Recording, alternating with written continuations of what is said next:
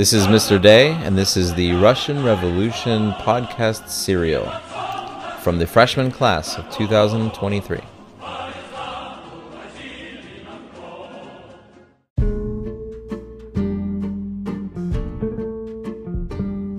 Hello, ladies and gentlemen. Welcome to another episode of History with Junzei. We are continuing our Russian Revolution series, and in today's episode, we're going to talk about the execution of the Romanovs. Now it is time for today's special guest.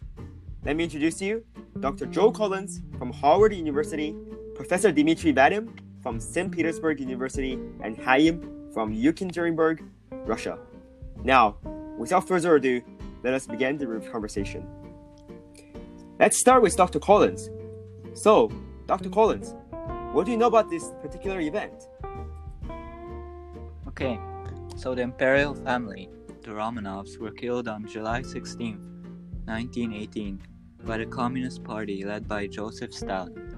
The last emperor, Tsar Nicholas II, Alexandra, and 3 of their children were found buried in the forest in 1991. Thank you, Dr. Collins. Professor Vadim, would you like to comment on this event? Yes, let me elaborate on Dr. Collins.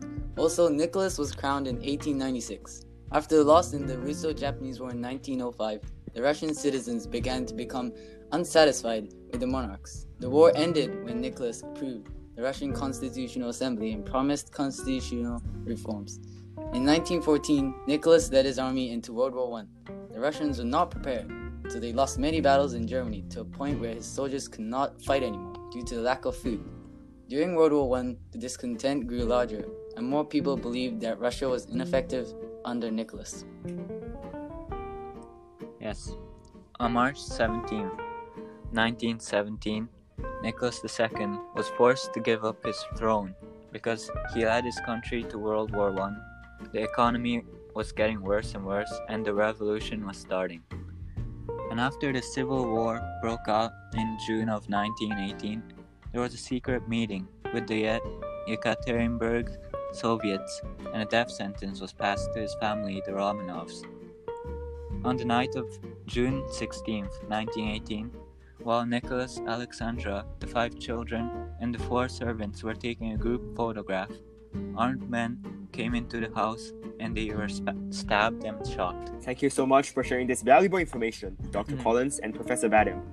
Now let us move on to Hayim. So Hayim, as a current resident of Yekaterinburg, what do you know about this event? Are there any stories or myths that you would like to share with us in this episode? Yes, thank you, host. According to my grandma's stories, these monarchs, including Nicholas, were evil and corrupted. Also, my grandma said that Stalin saved her from poverty and sufferings.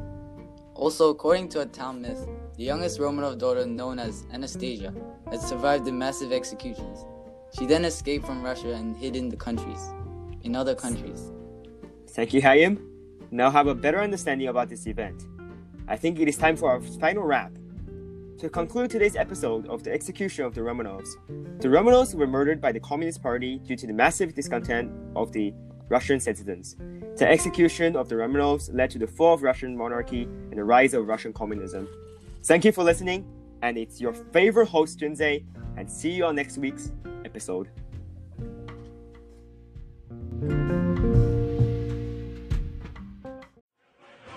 Thank you for listening.